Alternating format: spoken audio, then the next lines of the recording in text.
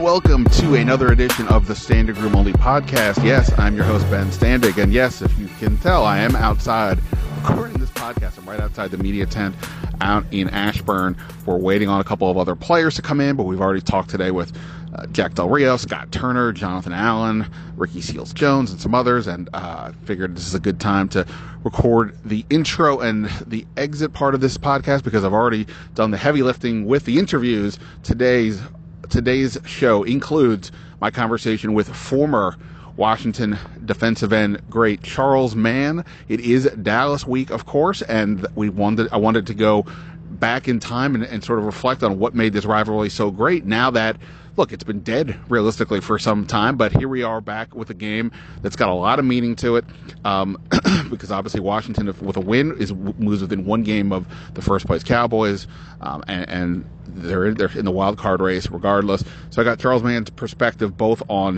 the history of this, what made it such a great rivalry, and what he thinks of this team now. We talked about Jonathan Allen, because I think there's some comparisons between these two men. So we did that. And then, in terms of this game specifically, we're going to start the show, my conversation with Jon Machota. He is my colleague with The Athletic. He is the Cowboys insider. We went back and forth, 3 questions each, about what is interesting to us about the other team, what stands out. We talked about Micah Parsons. We talked about how Washington has gotten by defensively without, obviously, some of their main pieces. Ron Rivera as a motivator. We talked owners.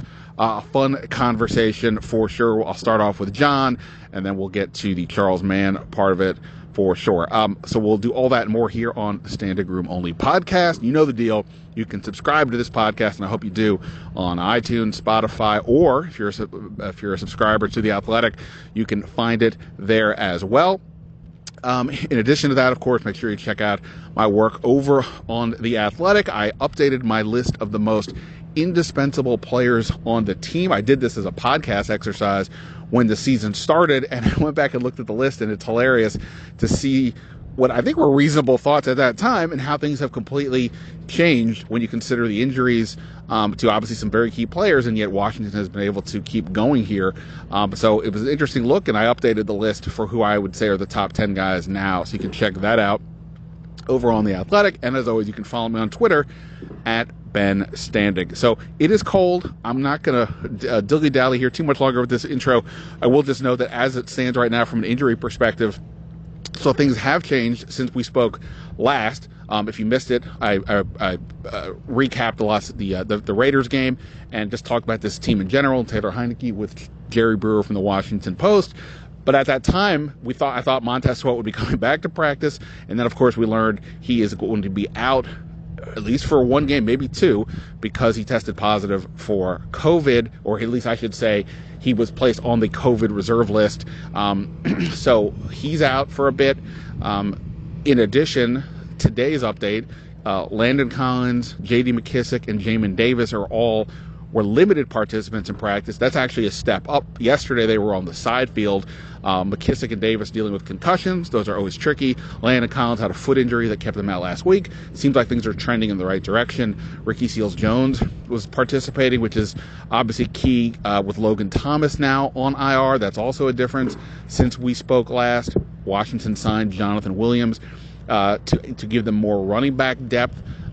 Between McKissic dealing with concussion and Wendell Smallwood a little banged up after that game. So those are the things that we'll be keeping an eye on here the rest of the week, but at least Collins, McKissic, Davis trending in the right direction. We'll see what happens when we get to Sunday. But that is it for now. Let's get to this. We'll start with Jon Machota, and then we'll get to Charles Mann. I will just note on the Charles Mann, great perspective. Yeah, forgot a couple things. He mentioned Joe Gibbs' first year he started 0-8. I think it was obviously 0-5. Then they finished 8-8. And then he mentioned the famous Darryl Grant touchdown in the 1982 NFC Championship game as a fumble, but we know it was a batted pass in the air. I just didn't correct him in the moment. We just moved on. But I'm letting you know that I'm aware of that. All right, that's it. Let's go. Here we go. Jon Machota, then Charles Mann here on the Standig Room Only podcast. All right. Joining the podcast as promised, he covers the Dallas Cowboys for The Athletic. And like me, he had an interesting travel week this week. He is Jon Machota. I think we won I guess it depends how you view the rankings, But if for people who have Las Vegas and New Orleans at the top of your rankings, you and I won the lottery this past week. I was in Vegas. You were on Bourbon Street with Jerry Jones. At least, he was on Bourbon Street. I don't know if you were. Did you enjoy your time in New Orleans? I did, man. It's a great walking city, and it was 70 degrees, 75, somewhere in there. So yeah, I wasn't on Bourbon Street at the same time as Jerry because I actually go to the game a few hours before. Jerry goes to Bourbon Street, I guess, a couple hours before, which doesn't seem like a normal thing for most NFL owners, let alone 79-year-olds. But yeah, he did that. So I guess that's what kind of sets him apart from the rest. But no, I wasn't out there when he was. I was already at the stadium when I saw that video surface. 79-year-old billionaires during a pandemic. You wouldn't think that Bourbon Street would be the place to go on a game day. I think I said this to you the other day. I think over Slack. You and I cover extremely different owners, like every single week, including just a couple hours ago. We're talking on Tuesday afternoon. You were tweeting out Jerry Jones on the radio saying X, Y, and Z. Dan Snyder, I've now covered this team for 5 years. I've been in the room I think exactly one time where with him speaking, and it was the infamous Happy Thanksgiving comment at Ron Rivera's intro press conference, and he doesn't talk. He's obviously there's a lot of issues here. Jerry is just out in front all the time, for better or for worse. I mean, it is wild the difference in the opportunity. I don't know how much access you have to him directly, but just the opportunity for the guy who's running the whole show to speak his mind is obviously pretty interesting. No, you can hang out even now. Last year we couldn't get down by the locker room, but now where they have their post-game interview stuff, I'd say 50% of the time you can get Jerry if you wait in the right spot. For when he, depending on your home games, is a lot easier because you know exactly where he's got to go. But road games a little bit more difficult. But yeah, and if you stop him, he'll talk. Even if he's walking, that's the thing. Like I think from any time being at the combine or owners meetings, if you're ever trying to go up to somebody and they keep kind of walking, you're like, yeah, they really don't want to talk. Yeah, Jerry will keep walking, but he will not stop answering your questions. And wherever he gets to where he has to go, if you're still walking with him, he'll keep answering your questions before he goes in that door or whatever. It's very rare in our business and probably most media business where people like that will do it. But it's just if you can just keep asking him questions, he's not going to tell you no, especially after a game. I don't know, man, he genuinely enjoys the media. So that right there, if that's your baseline, how many owners / just people in general want to talk to the media all the time, where he generally does. And so for Snyder not to have done that up to this point with everything that's come out with Washington's organization, I don't see how he would be doing it anytime soon. Oh, no. He's not going to do that. I also remember being at the combine and obviously Indianapolis downtown area, everybody's around. We're all sort of in the same spaces, and we're all out at this one restaurant bar area, and there's NFL coaches in there. Jay Gruden was in there. And, okay, whatever. We're all, even coaches are somewhat normal people. Nope, here's Jerry Jones strolling in. The Cowboys bus is parked out front. Jerry Jones comes in. I'm like, what is happening here? Not just because of who he is, but coming from the perspective of the owner I deal with, never around. Jerry Jones, I don't know if you can say he's a man of the people, but he's kind of a man of the people. All things considered, it's wild to see. Here, you know what? This is probably the best example for Jerry and the media that I've never even used until right now, but I think that you'll appreciate this. I won't mention any names, but there's multiple people that cover this team that really don't even listen or tweet or care when he's on the radio because he's available that much that it's just yeah, whatever. Can you just imagine any other scenario? I remember when I first got down here, I was stunned by this. I'm like, he's going to do this twice a week.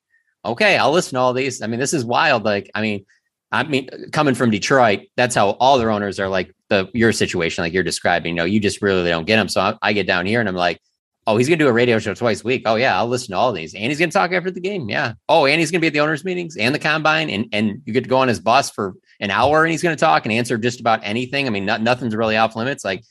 Yeah. And then here's the other thing too, is it's not like it'll stay like that. After Jerry, his son, Steven, will be the next in charge. He'll be running the football operations stuff. He already, he's executive vice president. He's already heavily involved and he talks on the radio twice a week and you can get him after games too, but he's not the same as Jerry, where it's he does it because it's the Cowboys and he doesn't dislike doing it, but Jerry loves doing it. And so there's a difference there where, he'll be available, but it's just not going to be like Jerry. No, Jerry living his best life for sure. All right. So when Jon has been on this podcast before, what we did was we went sort of back and forth, 3 questions or so each. We'll see what happens here. And I'll go first. And just to sort of piggyback off of what you're just saying, Ron Rivera, even for NFL coaches have to talk to, obviously, to some degree.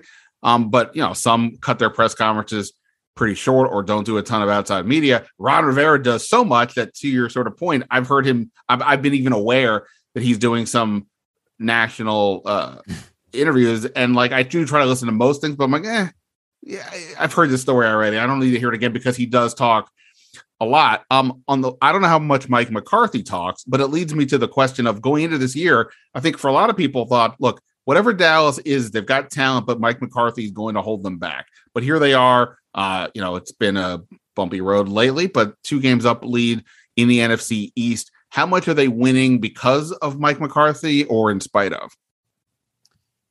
Going into this season, I thought if they won, it would be in spite of. But as the season has gone along, just the way that he's kind of had this team prepared, whether it be keeping guys that are injured, giving them extra time to heal, things like that. He's always talked about how he likes to ramp things up towards the ends of season. Everything's built towards he doesn't want to be don't want to be your best in September, October, November. You want to be your best at December and going into the playoffs. And I believe the team has really bought into his message and his game planning and things like that from week to week. There's no question he knows the right game plan. It's just, okay, you still have to be able to get the players to execute it. So from last year where we didn't have a lot of access to this year where we have a lot more around him, I certainly see a lot more now this year of why he was able to be so successful in Green Bay. So this year, I think that he's been a good part of it. Obviously, you need the players.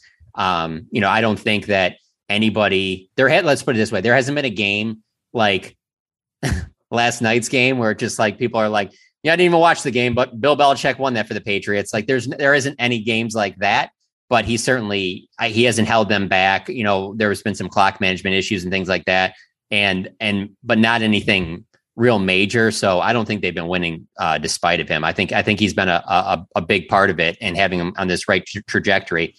As I say that though, with 5 games remaining, that's what he's going to be judged on. I mean, because let's be honest, even if they make the playoffs, they win the NFC East, or let's say they kind of backdoor their way in and then they lose their first playoff game. Well, Jason Garrett was doing stuff like that. That's not what he was, Mike McCarthy was brought in here to do more than that. So, but no, that's interesting. Your point though, about Ron Rivera, because I can't do it all the time, but I try and listen to some of the stuff that other coaches say. So I saw that he talked to you guys for 20 minutes or something the other day. I was like, oh yeah, it's pretty, Mike McCarthy's around 15 minutes, 10, 15 minutes, but I saw that conference call that he did with you guys. I listened to a decent amount of it, but he seems very media friendly for sure. So I think the biggest one that I want to know, and I've kept up with Washington, obviously, just because of my job, and obviously they're on TV. But for somebody who hasn't, let's say a Cowboys fan who hasn't really been paying that close of attention to them, what would you say has kind of been the biggest reason for this 4-game winning streak? If you could just point to one thing, what would that reason be? Sure. If we talked X's and O's, I would say, well, since the bye week, they've become more reliant on the ground game, which has taken pressure off of Taylor Heineke and also kept the defense fresh. They've been dominating time of possession. If I pointed the defense, I would probably say that right before the bye week, they moved Landon Collins from this sort of standard safety position to more of what they call a Buffalo nickel, basically sort of a third linebacker. That's changed things because he was getting beaten coverage. I think it's led to some better coverage deep, and there's just been better communication in the secondary, and that was a big problem. Those would be the X's and O's reasons. I think on some base level, though, to be super honest, I'm not saying they weren't trying before, but there feels like they're trying harder now. There feel like they're really recognize, hey, we're letting this season slip away. We were trying to build off what we did last year. We're not doing that. What are we doing here? And since the bye week, there's been a renewed focus and energy and passion with this group. Rivera has talked a bunch all year about the need for more maturity and discipline. And this isn't secret to anybody who listens to me regularly. It was pretty apparent he was talking about Chase Young throughout the year. And he eventually kind of said as much. And I'm not saying that they're winning because Chase Young's been out. He was out against Tampa, which is the first game that they won in this 4-game stretch. Montez Sweat has missed all 4 of these games.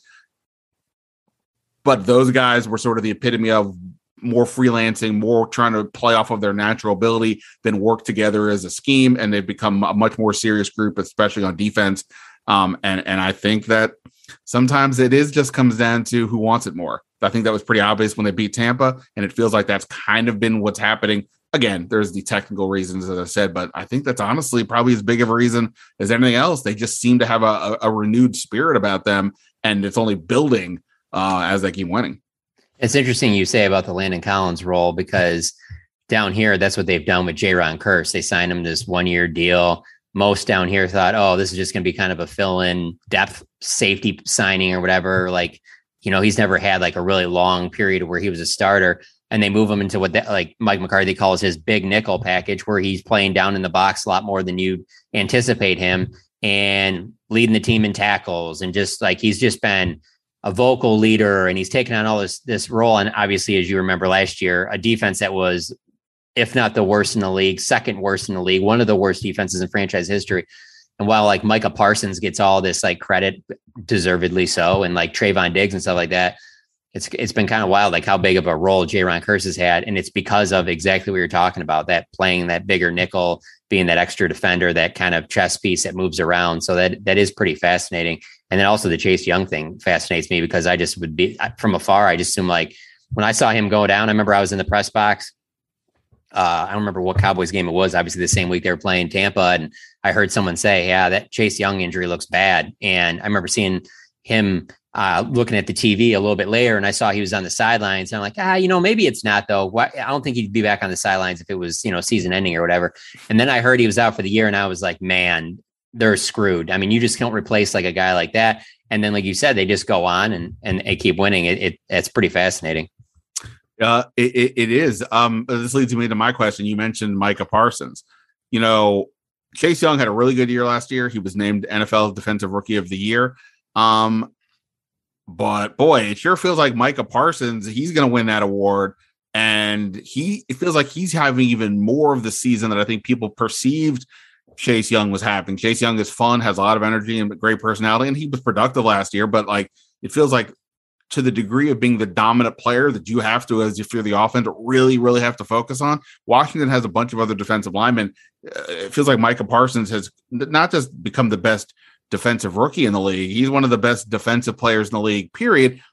But that's my question, because every player on Dallas who's good at all always seems like they get extra hype and attention because of the America's team crap. Sorry. No, for sure. So I guess my question is, how actually good is Micah Parsons? Is he legitimately a guy that everybody in the NFC East is going to have to fear for years, or is he really good, but maybe it's a bit overstated because he's on Dallas? I would say I think he's going to be one of the best defensive players in the NFL for a long time. I think, though, it's not just him this year. Dan Quinn has been huge with him, not just with Micah, but with Trayvon Diggs, allowing those guys to kind of do what their strengths are and kind of fitting the scheme around, okay, these guys are elite playmakers. I'm not going to try and fit them into what I want. I'm going to let them be them, and I'm going to fit my defense around those guys. And I think he's been a huge part of it. And then there's just been like a bond between Micah and Dan Quinn that you can just see.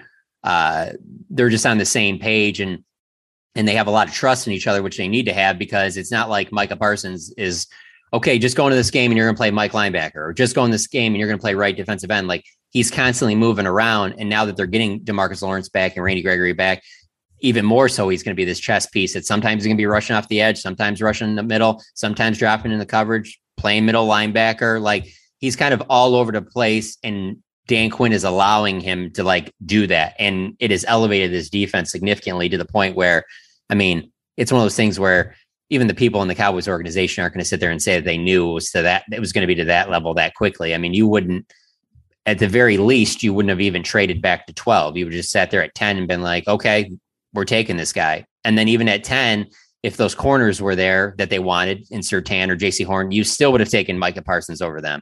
And now you look at how productive he is. You're just like, you probably should have even traded up to get him. I mean, right. So that's all factored in. But the thing is that we just haven't seen him very much with that full complement, because there's been so many injuries on the defense that this could be the first week where you actually see him with Randy Gregory, with DeMarcus Lawrence, and you kind of see what the ceiling could potentially be with this group on defense this year, just because those guys haven't been healthy. DeMarcus Lawrence got injured, broke his foot in the second week of the season. So he only played in the season opener, misses 10 games, comes back last week and plays 37 snaps, which that's probably about 5 or 6 more than they wanted him to. So I think Randy Gregory is going to come back this week against Washington, but they're going to try and limit him. Maybe it's 20 snaps, 25. He's coming off of a calf injury and missed the last 4 games. So you piece those together with Micah Parsons. I think that there is still a chance that if the sack numbers right now, he's at 10, if he can get into competition with Myles Garrett, who I think is at 14 for that sack lead, I think that he could be the first player since Lawrence Taylor to win Defensive Rookie of the Year and Defensive Player of the Year, which is just crazy to think about. Because again, going back to rookie minicamp, you're just kind of like, how much can you put on this guy's plate at linebacker? There's just, it's going to be a learning curve. And we saw no learning curve at all. Like, he made an instant impact and has continued to just continue track on that same, I guess, wavelength or whatever, on the same, I don't know. I can't think of the way I'm trying to describe it. On the same path that he's been since the beginning of the season. There has been really no drop off at all. And he seems just as hungry as he did at the beginning of the season. So yeah, it is pretty wild that Washington and Dallas are going to go probably back-to-back years with, elite Big Ten players being the Defensive Player of the Year. And I have no way of proving this. And even if I asked talent evaluators, I probably wouldn't believe what they said, because now that you've got to see stuff, I think people always change their perspective on it. But I wonder how much Micah Parsons sitting out last year, not playing, impacted him falling to even the Cowboys at 12. Because I have a hard time believing if he played college football last year at Penn State and was just wrecking shop, that he would have fell at 12. He trained for an entire year, didn't play any football. Obviously his numbers were great when he did the combine stuff or the measurables that he did at Penn State's pro day, but not playing all of last year, I think kind of probably had him slip a little bit, because I think he could have had an amazing year at Penn State. And if he was on everybody's radar, he probably goes top 5 or 6. So weren't there some off the field questions with him, or personality or something along those lines, as I recall from the draft? Yeah, there was some like hazing issues that went on at Penn State that were considered like kind of, I think, more of an immaturity thing. And so there were concerns of the idea of like, man, I don't know if Dallas is the right place for a lot of things you mentioned earlier, that the star being on you, the shine being the whole America's team thing. Like Mike McCarthy actually talked about a couple of weeks ago, just because of his own experience of being the Cowboys head coach of it. He's just like, it's just different. You can't compare it to anything else, because when you do have even a little bit of success, everything is just magnified. And when you lose, that's magnified. And to be a young kid and be able to handle those ups and downs, especially because it's not like the Cowboys have played great recently. But he's continued to play well. There's been some games where he was probably the lone bright spot on defense. So, it's been impressive for sure. I don't think that there's any way that I could talk to you and not ask you about, just like last time. So from our perspective, there's not a lot of people down here that believe in Taylor Heinicke. So I have to ask you, from what you've seen so far, I'm not going to say yes or no, but just give me a percentage chance that he's still got that job next year at this time. It keeps going up. Part of the issue is, and I've written about this now a bunch, what else are they going to do? The veteran market, look, maybe Rodgers gets traded or Russell Wilson or whatever, but like in terms of what we know, the free agent market's pretty bleak. Teddy Bridgewater is sort of like maybe the best answer. So that's not that exciting. Here's some names who might be available this year: Matt Ryan, Russell Wilson, Derek Carr. Here's what they all have in common: Taylor Heinicke beat all of them this year. Now, it's not just a one-on-one, but like he did win he was the starting quarterback. That's interesting. And they won all those games.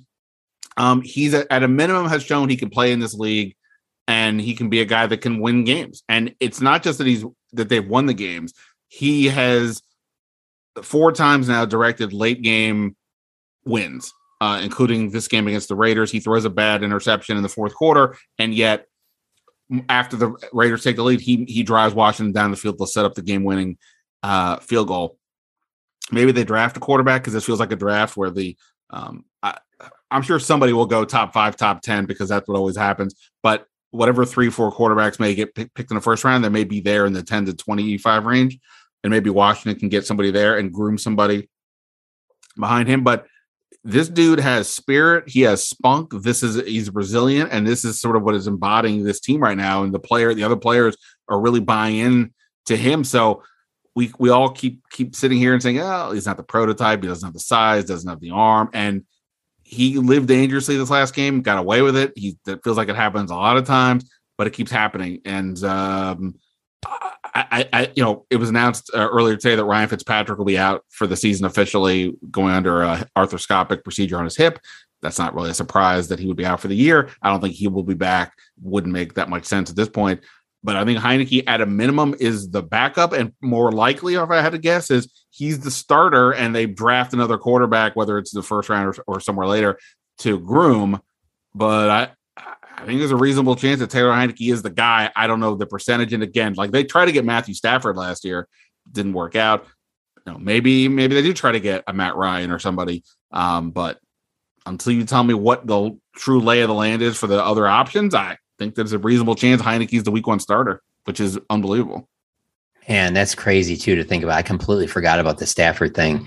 How wild that whole thing could work out, where we'll never be able to prove it. But man, maybe going to Washington would have given him a better chance to get to a Super Bowl. And the only reason I say that is because Washington is established on defense. I know that he would click with Terry McLaurin. And just the fact of, I don't know, they're just like, the window that they have in LA just seems pretty small, considering that they're not going to be able to get young anytime soon because they traded away all these big draft picks.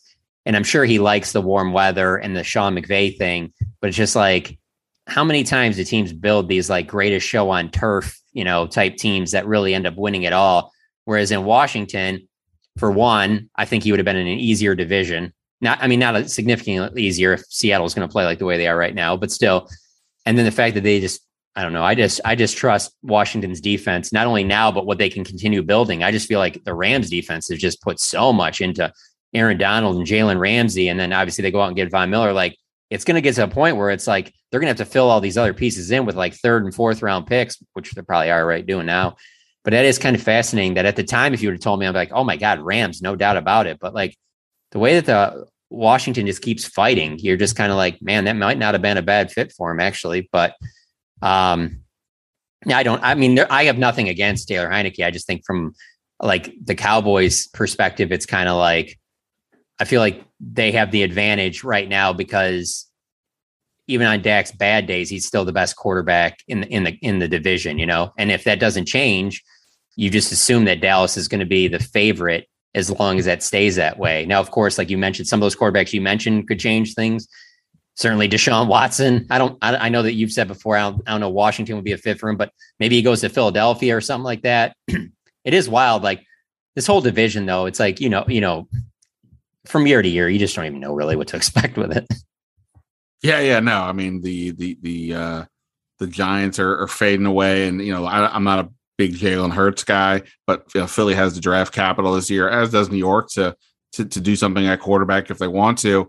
It's wild. I don't know. I mean, we all underestimate Taylor Heineke. He all keeps making us look stupid to some degree.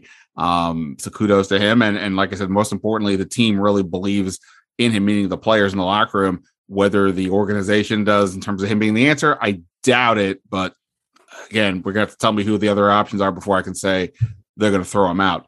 All right. Before I ask us, both of us to make a prediction on the game, I'll ask you one last question. Before the show started, you were telling me that Dallas's offensive line is maybe one of the bigger concerns right now for them, and that they haven't been able to have sort of the same group out there, and some of the guys they have are not been so great. And that's leading to some problems for Dak Prescott in the ground game. But to the point of the ground game, obviously Ezekiel Elliott's a big name and a big deal, and he's got a big contract accordingly. And Tony Pollard, right? Fantasy football players know who he is, but he's not hardly a household name. And yet it feels like every time I watch a game, like he's the guy making the plays. And part of the Landon Collins deal here was, I'm pretty convinced, the coaching staff, in deference to a veteran player who's got a big name and a big contract and a big voice in the locker room, maybe let him do what he wanted to do for far too long. Landon Collins, even to this day, admits he's not happy about the move. And if you try to call him anything other than a safety, he will give you the death stare. I might sort of say that kiddingly. And I wonder, this is what I'm going to ask, how much is Dallas, like, should they be using Pollard more, but are in some issue kind of can't, because Ezekiel Elliott has the big name and the big contract and the big status. And there's something here where as we get down the stretch, people are going to be going, shouldn't this other guy be playing more? Or maybe they shouldn't be. Maybe I'm wrong and Elliott is playing an appropriate amount or whatever. I don't think that it's a major issue right now because Ezekiel Elliott's not healthy and everybody knows it. Like Jerry Jones will sit there and try and say that, the doctors have told him that it's a knee bruise. And so it's something there's nothing structurally wrong with it. It's not going to get worse. It's a pain management thing, but that's not the same as being 100%, but he's going to continue to be out there. And so he's definitely not right. Not like they're making a lot of holes for him. The issue with the Tony Pollard thing is that, okay, so if all of a sudden you give him 20 carries as opposed to 10, is he going to have the same production on those where he can break a home run like he did last week? He had a 100-yard kickoff return a couple weeks before that. Like, is he going to still have that juice throughout the entire game? Or should we continue to keep him at somewhat fresh as a change of pace back and let Zeke get the pounding going up the middle? So that really hasn't been working. The running game in general hasn't been working. I mean, really, yeah, Tony Pollard had the one home run last week, but like you take that away and it's been bad. And it's been bad since the bye week. This isn't even like a recent thing. And it's not even a like teams are loading the box thing or we need to do that. It's everything. It's not working at all. And the only thing I can point to is, like I told you, the continuity of just 1 week it's Lyle Collins at right tackle. Next week it's Terrence Steele at right tackle. 1 week it's Connor McGovern at left guard. Next week, it's Connor Williams at left guard. They even rotated that grouping that I just mentioned in the middle of the first quarter of a game this year, which was a disaster. So getting the continuity as a start, but I right now don't think that Zeke's playing just because of his contract and things like that. I think it's just because they're trying to not put the entire load on Tony Pollard because they want him to have that home run threat ability, and they want him to have it throughout December and into the playoffs. So let's not try and get the wear and tear on both of our backs like this. So having these 10 days off is obviously a help for Zeke. I just don't know that I don't think he's going to be right by the end of the year. Like this isn't going to be something that just goes away by getting a little extra rest. But what I guess my main point is I do think Tony Pollard's touches steadily go up as we continue going forward because he is the healthier back and he is the bigger threat for a big play. But Tony Pollard doesn't have a ton of big plays running up the middle between the tackles. He has a lot of big plays when they get it outside, sweeps and things like that. That's when he's at his best, when he's in space. So I think they're going to continue to try and do that to try and establish somewhat of a run game. But obviously this week, I don't know how well that's going to work. I mean, Washington obviously has a good run defense. And if the Cowboys can't run the ball, like, do I think they could still beat Washington? Okay, yeah, sure. It would probably be a closer game than what it should be. But yeah, I could definitely see it happening. The problem with the Cowboys is that they're not going to beat the Rams, the Bucks, the Cardinals in the playoffs in consecutive weeks to get to a Super Bowl or even an NFC Championship game if their running game isn't right. You're not just going to put it on Dak's shoulders and he's just going to carry them to the Super Bowl. And because of the way that the offensive line's been playing, he hasn't even been right. So they're still working through some issues, and there's a lot of hope that they can get it right in the next 5 games. But they say they're confident, but I maintain it's hope. Yeah, no, that's what's sort of been interesting watching it from afar is like, obviously, Ezekiel Elliott's a big deal, and you see this other guy making the plays, and it just reminded me of the Landon Collins deal. And for Washington, without Chase Young and Montez Sweat, although Sweat maybe is back this week, we'll see. John Allen and Deron Payne up the middle have really, maintained, they've been the centerpiece for this defense. So this may actually be a week for Dallas to actually want to work outside on the perimeter where Washington is a bit more vulnerable. Their linebackers are weak, relatively speaking, and there were some missed tackling in this Raiders game. So this actually might be a week for Pollard to be more of the threat than Zeke up the middle. But obviously you got to pay attention to Ezekiel Elliott if he's out on the field. Yeah, and one other thing I wanted to point out that might be something to watch for in this game is because they've struggled so much on the offensive line, I would not rule out the possibility of them running some plays where they bring an extra offensive tackle out there. And I mean, like bringing in a swing tackle type thing, not on a goal line thing. I'm talking on like 1st and 10 from like the 35 type stuff. They've done it a little bit earlier in the season with Connor McGovern. They brought him in when Connor Williams was starting at left guard. They had McGovern playing some fullback, so where he would be an extra blocker out there. And Jerry said today on the radio that he thinks Terrence Steele and Lyle Collins are going to play a similar amount of snaps, which I don't believe at all. But it also made me think, oh, I can see what they're going to try and do. They're going to try and go with some bigger packages up front to try and establish any type of a run game. Because if it's just getting shut down with just a normal box, the Cowboys are going to be in trouble. I mean, because their offense has to score points. They're not going to be shutting teams down completely on defense. So they need to score points. And so if they're not establishing the run with the 5 offensive linemen, don't be surprised if they bring in a 6, which is kind of wild. And I know you kind of touched on it a little bit, but I guess to just ask you back, what would you say is the biggest weakness for Washington on offense or defense? Well, I mean, I think in general, like just the attrition that comes from all the injuries. They lose Logan Thomas this week at tight end. He'd already missed 6 games earlier in the year. He comes back this last couple, and they've got their inexperienced pieces, we'll just say, behind him. Same thing at defensive end with guys like James Smith-Williams and Casey Toohill filling in for Chase Young and Montez Sweat. And I just keep wondering at some point, look, their depth has proven to be really impressive, but at some point, where does the issue lie? I would just say from a defensive standpoint, Washington's linebackers are just not that great. Cole Holcomb basically plays every single snap, and he's been fine. And the rookie Jamin Davis, like, you see some growth here and there, but there's still some missed tackles, and he's not quite making a huge impact. And, I know Dallas has a guy like Dalton Schultz at tight end, and you mentioned Pollard here. To me, it seems like that's where I would attack. Try to get their linebackers either in coverage or just, have them have to make the plays. Even some degree of Landon Collins, they're doing a good job of hiding him in coverage by having him play the underneath zone. They're playing a lot more zone during this winning streak, so they're having him play underneath. But if you can, manipulate things to get him in coverage, he's got some issues there. So those are probably things.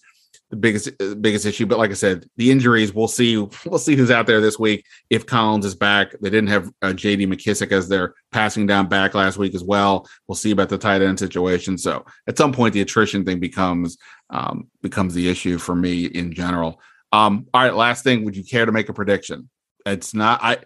I've given up really kind of making one of this team. I will make one because I'm a man. I'm 40 or whatever Mike Gundy said. I'm way over 40. But yeah, I mean, I'll make a prediction. But how about you? Would you care to make one? Yeah. I would go with. I think the Cowboys are going to win like 24-17. While Washington certainly laid down a couple beatdowns last year on them, neither of those games are with Dak. Dak's played really well against Washington. I just wrote a story today about just kind of how they've been ramping up for this part of the season. And so it forced me to look up some of Dak's numbers, and I didn't even realize it. I mean, he's 7-1 as a starter against Washington, 13 passing touchdowns, 4 rushing touchdowns, only 1 interception in those games. Like, he's played well there. So I think that he'll be the difference. So yeah, 24-17. I think I've picked against Washington in 3 of the 4 wins here. I mean, look, in fairness, wait, you didn't pick them to beat Tampa Bay? I did not pick them to beat Tampa Bay. I mean, but like the Carolina game and the Raiders game, it's like I basically just went with the home team. I picked them to beat Seattle here. So it's every game has been sort of a toss up. I mean, look, it feels like Dallas is the better team. Washington's got a lot of momentum. I'll avoid people yelling at me. I'll pick the home team and just say they're riding the momentum. And Rivera's got him a good space. But on paper, Dallas should probably get this done. But I'm over picking against the fighting Taylor Heineke's out there. So we'll go Washington, sort of like a 21-20 kind of game. But yeah, I mean, nothing will surprise me in either direction at this point, for sure. Jon, I definitely appreciate the time, man. Go read Jon on The Athletic. And wait, sorry, I don't have it in front of me. What are you on Twitter? At Jon Machota? Yeah. JonMachota. All right. So go do that. He's got all the Jerry Jones updates at all times. He's on the clock 24/7 because you never know when that owner will speak. I don't have that issues on this end. Thanks, man. I appreciate it. No problem. All right. As promised, joining me here on the podcast, I had to get somebody to help us explain how big of a deal this Washington-Dallas rivalry is for those who maybe are the younger generation who don't fully appreciate it, because we do have a potential big rivalry game here this week. Nobody better than one of the stalwarts from the 1980s era, Joe Gibbs teams. He is former defensive end Charles Mann. And Charles, I appreciate it. Are you it's Dallas week again, or does that just, when you hear that, does that automatically get you revved up knowing the battles you guys had back in the day? It hasn't historically over the last few years or so. It hasn't, only because, neither one of us have been any good. Right.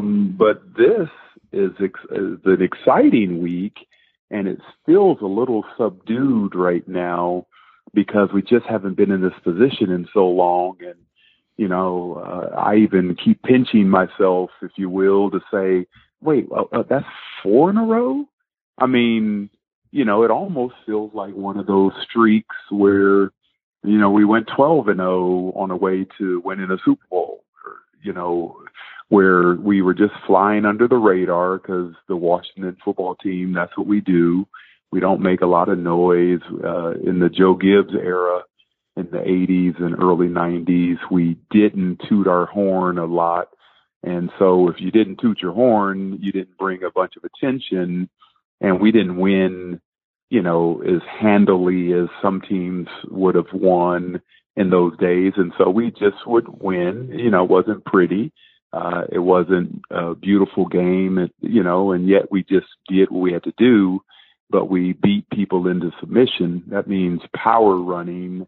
The kind of game that the New England Patriots, if you watch that game this past weekend, the kind of game that they ran against the Buffalo Bills, it reminded me of the old Hogs. Yeah, no, I mean, I totally get that, because that was one of the fascinating things about the era with the Hogs and John Riggins. Like, you knew what was coming, and that the other teams still couldn't stop it, and there was a physical presence on both sides of the ball that was really sort of the hallmark of those teams.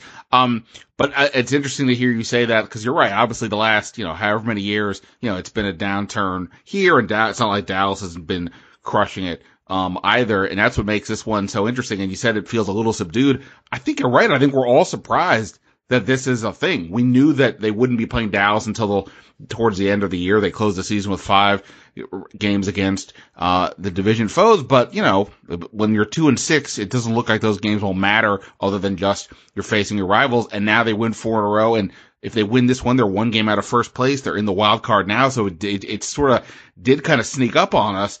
But for those, I guess, who were sort of, I don't want to say new to this rivalry, but like maybe who don't appreciate the old, back in the day that really kind of got this thing going, how would you explain the intensity when a week like this would happen, when it would be Washington, Dallas? What was that like as a player back in the day?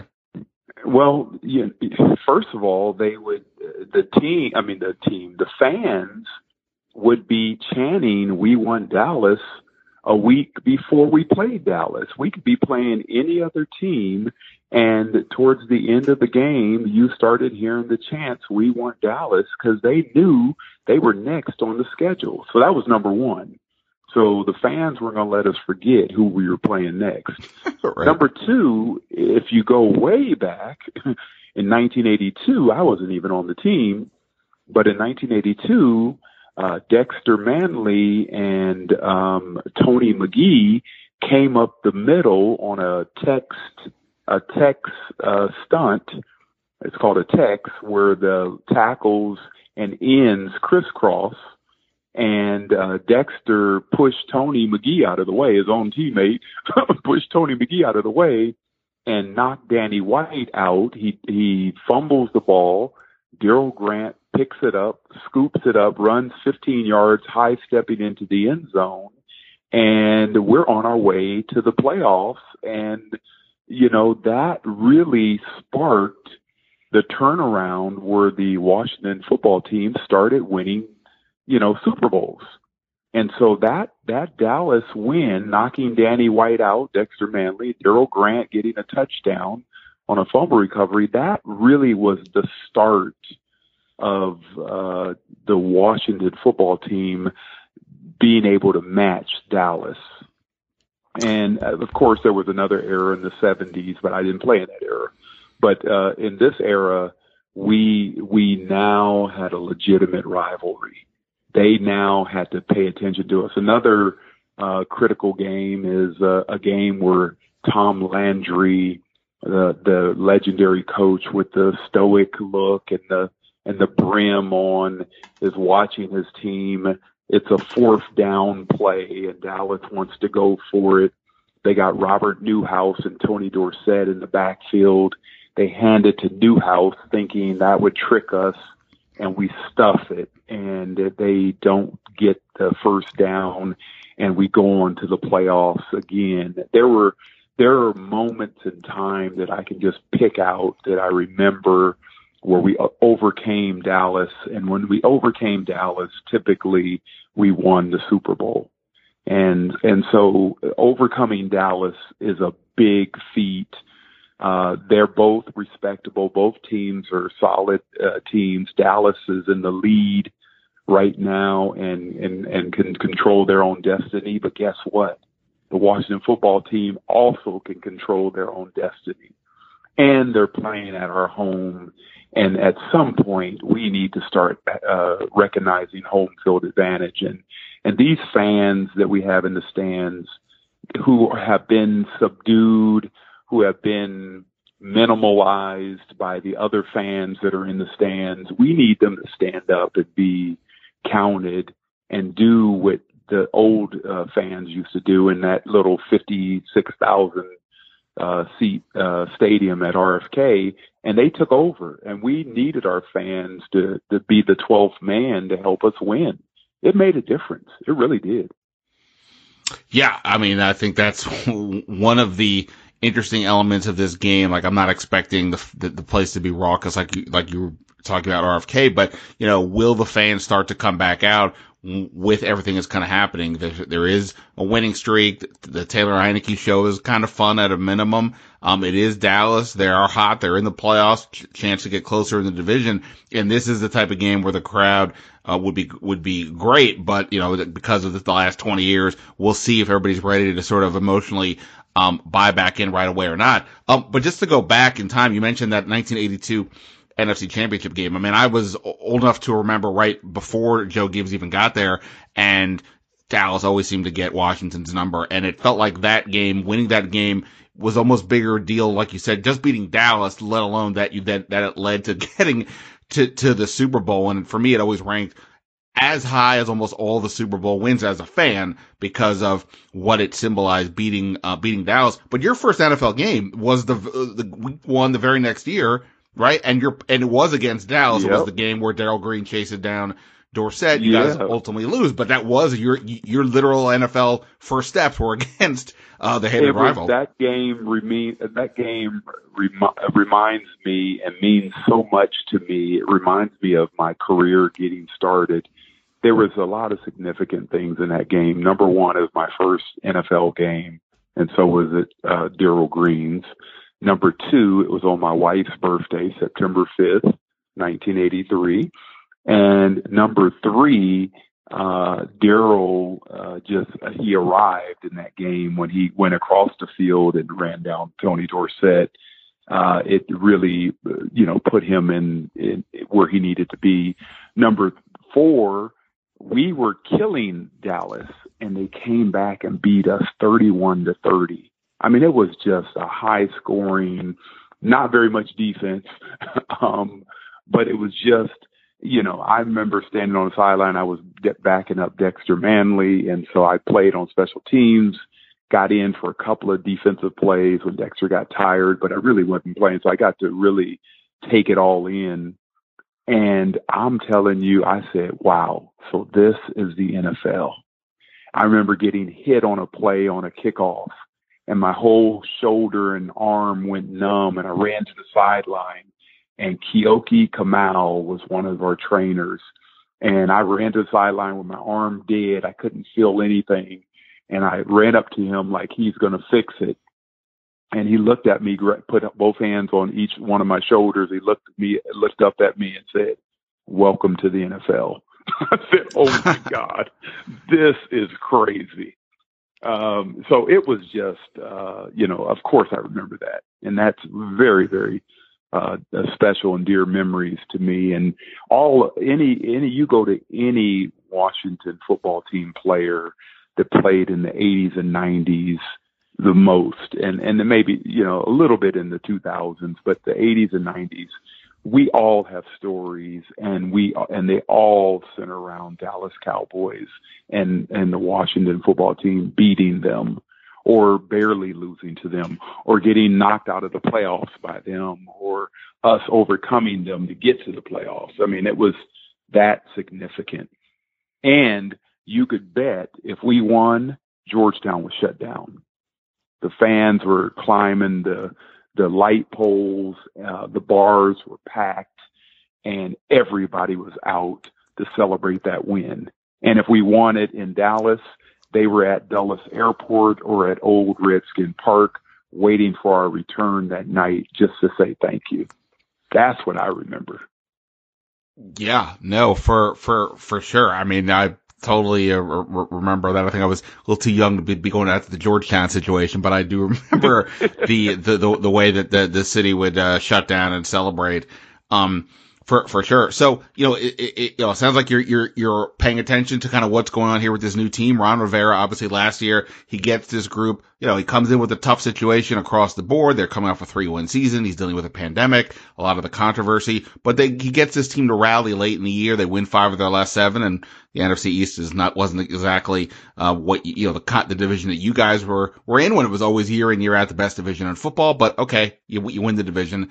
This year, it looks like they're heading down a similar path to some degree. They start 2-6. They've now won 4 in a row. They're in position, if they, control their own situation, to make the playoffs. And he's doing it in a way where it feels like he is the definition of a player's coach. He's getting these players to buy into him. Every time we see a video of these locker room celebrations, you can really see the connection between the player and the coach. And it makes me wonder, if he can keep this going this year, could this be, something that does ignite the fans and the emotions, even beyond Dallas, but just in terms of what's possible here, getting people back? What's your sense watching this in terms of, what Ron Rivera, who obviously was a guy who has played in your era, as well with the Bears, what he's doing here, and if you see that sort of emotional connection that he's sort of making with the players, which maybe leads to getting there with the fans?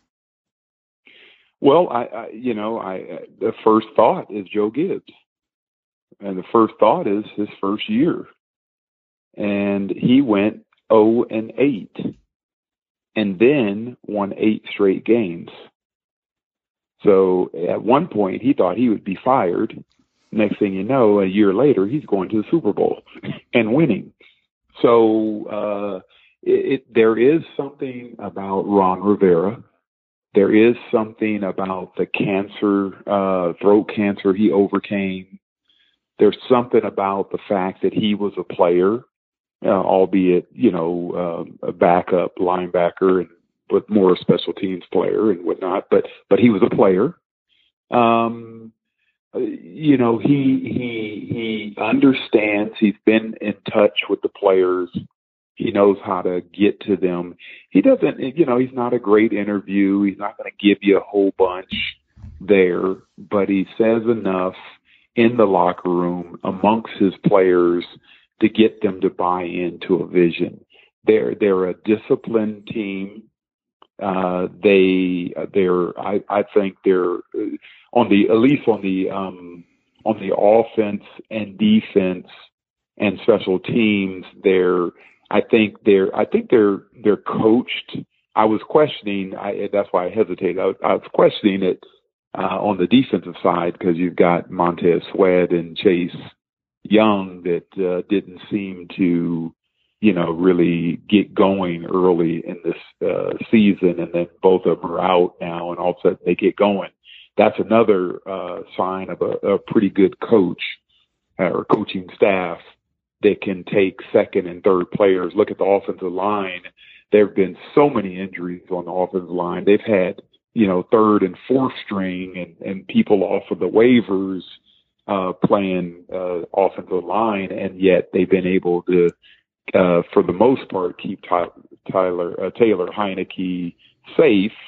He's had to run a little bit. He's had a lot of pressure at times, but look at the center position. I mean, that's just amazing what has happened there, and yet there's still been continuity enough to win football games. In fact, 4 in a row. So so that the coaching is a big part of it. You need a good coach, and you need him to know how to connect with the players. And I believe that Coach Rivera is starting to connect with the players. For sure. And it's funny, you mentioned the defense and how they've actually been doing better, oddly enough, without Chase Young and Montez Sweat. Chase Young's out for the year. Montez Sweat's going to be at least probably another week or two at this point. I was thinking about this earlier when I knew that we were going to be able to talk today, and I don't know what you think about this. You got there a year after Dexter Manley was already here, and Dexter Manley at that point is already starting to establish himself as a kind of a big, not just a star in the league, but a bit of a folk hero as well, for all his ability both to sack the quarterbacks, but also some of his high-spirited antics and things like that. And you came in a year later, and you were, I would say, the more mature one of the group. You have more of a serious demeanor, a little bit more, like I said, just as a person, a little more mature. And I look at this team now, and it's not, they're different people, but like Chase Young, for example, he's a young person, right? He's got to develop his maturity. Ron Rivera has kind of hinted as much as well. But Jonathan Allen feels like he was almost maybe in the Charles Mann role. He is a mature young man. He is serious about his craft. And now that Chase Young has been out, Allen, he's had a great year from the start of the year. He's had a great year, yes. But it feels like he's like almost like the team is now sort of, the defense at least is maybe taking on his personality. They come out, they're workmanlike, they get the job done. There's not a lot of histrionics, and they're focused. And I'm just wondering if you see any, not exactly, but any sort of comparisons between you and Dexter and Chase and Jonathan, just sort of how, the different types of people can, I don't know, kind of how John is kind of, this team is kind of vibing off of him right now. Yeah. Well, first of all, I think that, things might have come a little too easy for Chase last year. And because they came easy for him, I don't know what his off-season workout looked like. I don't know what his preparation was, but all of that factors in after, having the rookie season he had. And I would say, I thought you were going with Chase Young and Montez Sweat, because Montez is not as much hype and is more of a journeyman worker. And I think that, I see similarities there. Sure. When you're talking about Jonathan Allen, the guy is a beast, and he is just quietly, I don't hear him on the mic a lot. He just gets it done. He's kind of a lead by example. I'm going to be out there every day, every game, every practice. I'm working my craft, and I want to be known as one of the best without having to say it. And that's how I was. It's interesting. I'm going to toot my own horn for a second. Dexter is still the all-time sack leader in my mind, because they did not count 6 of his sacks in his rookie year, that they're now disputing right now. And so if you add those back in, he's still number 1. Ryan Kerrigan would be number 2, and I'm 3. but I almost doubled both of those guys in tackles. I had 795 tackles in my career in 12 years. And Dexter had 300 and something. Ryan Kerrigan had 400 and something. And, I prided myself on being a run stopper that you didn't get around the end on my side. And I don't see that in today's game. I don't see even the Watts in Pittsburgh and the only one I see doing I feel like what I did is the New England Patriots and what's his name? He's got a weird name, African name. Matthew Judon? Yes. You don't run on his side. And I don't see that kind of end. I see the end. I see the people, the running backs and people getting around the corner, ends getting blocked and hooked. And I watch the game for a different reason. I'm watching different things. I briefly did some announcing, and a lot of times when I'm watching a game, I'm talking through it in my own head, and it comes out sometimes, and many a times I say what the announcers were saying, and my wife always looks over and says, "Hey, they just said that," or "You said the same thing," or "They're saying the same thing you just saying," because I look at stuff differently in the announcers that I respect the most. Number one is a former Dallas Cowboy in Troy Aikman, and then number two, I like my former teammate in Mark Schlereth.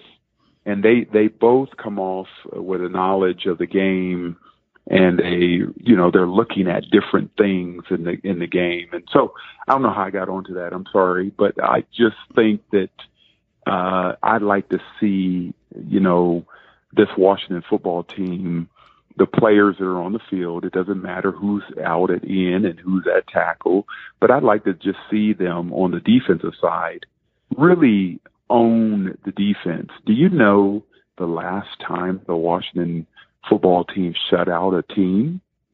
Do you know when that was? I feel like it's been a long minute. Well, it happened 3 times in one season, and it was the last time I was on the football field with them winning a Super Bowl.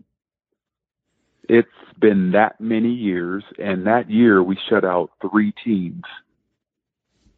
3 teams. Now, we never get the credit. Now, nobody ever thinks about, when they think about great defenses, they don't think about us. But we have some tremendous numbers, and nobody's gone back to look at those. But it was funny. The former announcer, I don't know if he's announcing anymore, is Spillman still announcing? I feel like he may have gotten a job with a team. Maybe with the Lions, maybe? I'm not sure, but I feel like he did. Well, that's where he played for years. Well, he was doing a Washington football team game a year ago or 2 years. I think it was 2 years ago. And he brought out that stat. I already knew the stat, but he said, it's been 440-something games since the Washington football team has shut out a team. And then I added to that when I was talking to somebody. I said, yeah, we did it 3 times that year. And we went on to win a Super Bowl that year as well. So I'm just saying, when you start hearing the hype during the start of the training camp about this defense and all the number ones and everything, that doesn't mean anything. What means something is when you start executing, when you start saying, I'm not going to let down my teammate next to me on the right side of me and on the left side of me. I'm not going to let them down. I'm going to play my heart out. I don't need to talk. I'm going to let my play talk for itself. That's when, and I think that's where Jonathan Allen is. That's why I went there, just to say, I totally agree. Jonathan Allen is having an all-pro season. I expect him to be in the Pro Bowl. But he's doing it because of all those things. He's trying to set the tone without having to talk about it. And I love that. Yeah, for sure. Well, Charles, look, I definitely appreciate the time, and I was gonna say, I imagine you're gonna watch the game, but right before we came on, you said, yeah, actually, you're gonna watch the game, and you're gonna do it in an interesting way with this rivalry. You're gonna watch it with Emmitt Smith. I am gonna watch the game with Emmitt Smith. He's gonna be from his home. I'm gonna be from mine, but he has a platform that he's part owner of, that he launched about a year or 2 ago, where he can connect to his fans more easily. It's called Notable Live. And Notable Live, it can be found at the App Store, and you can download it, and they have prizes in the game. You can ask whoever Notable Live is having on, you can ask them questions. They'll respond immediately. It's a really neat platform. So he's going to be watching it from his home. I'll be watching it from my home. We'll be watching the game live. We'll be commenting on plays and in the game, just like I would do at home by myself. But now we're having an audience that can interact with us while we're watching the game. So this is a real Cowboy-Washington football team game with Emmett and Charles Mann going back and forth, and I'm not going to be nice. And I hope I have a lot to say. Or I'll be quiet and won't have much to say if we get clobbered. I hear. Well, that's amazing that's happening, and just another wrinkle to what's a surprisingly all of a sudden interesting game. Washington, Dallas, Sunday at FedEx Field. You can listen to Charles Mann and Emmett Smith break it down while you're watching the game.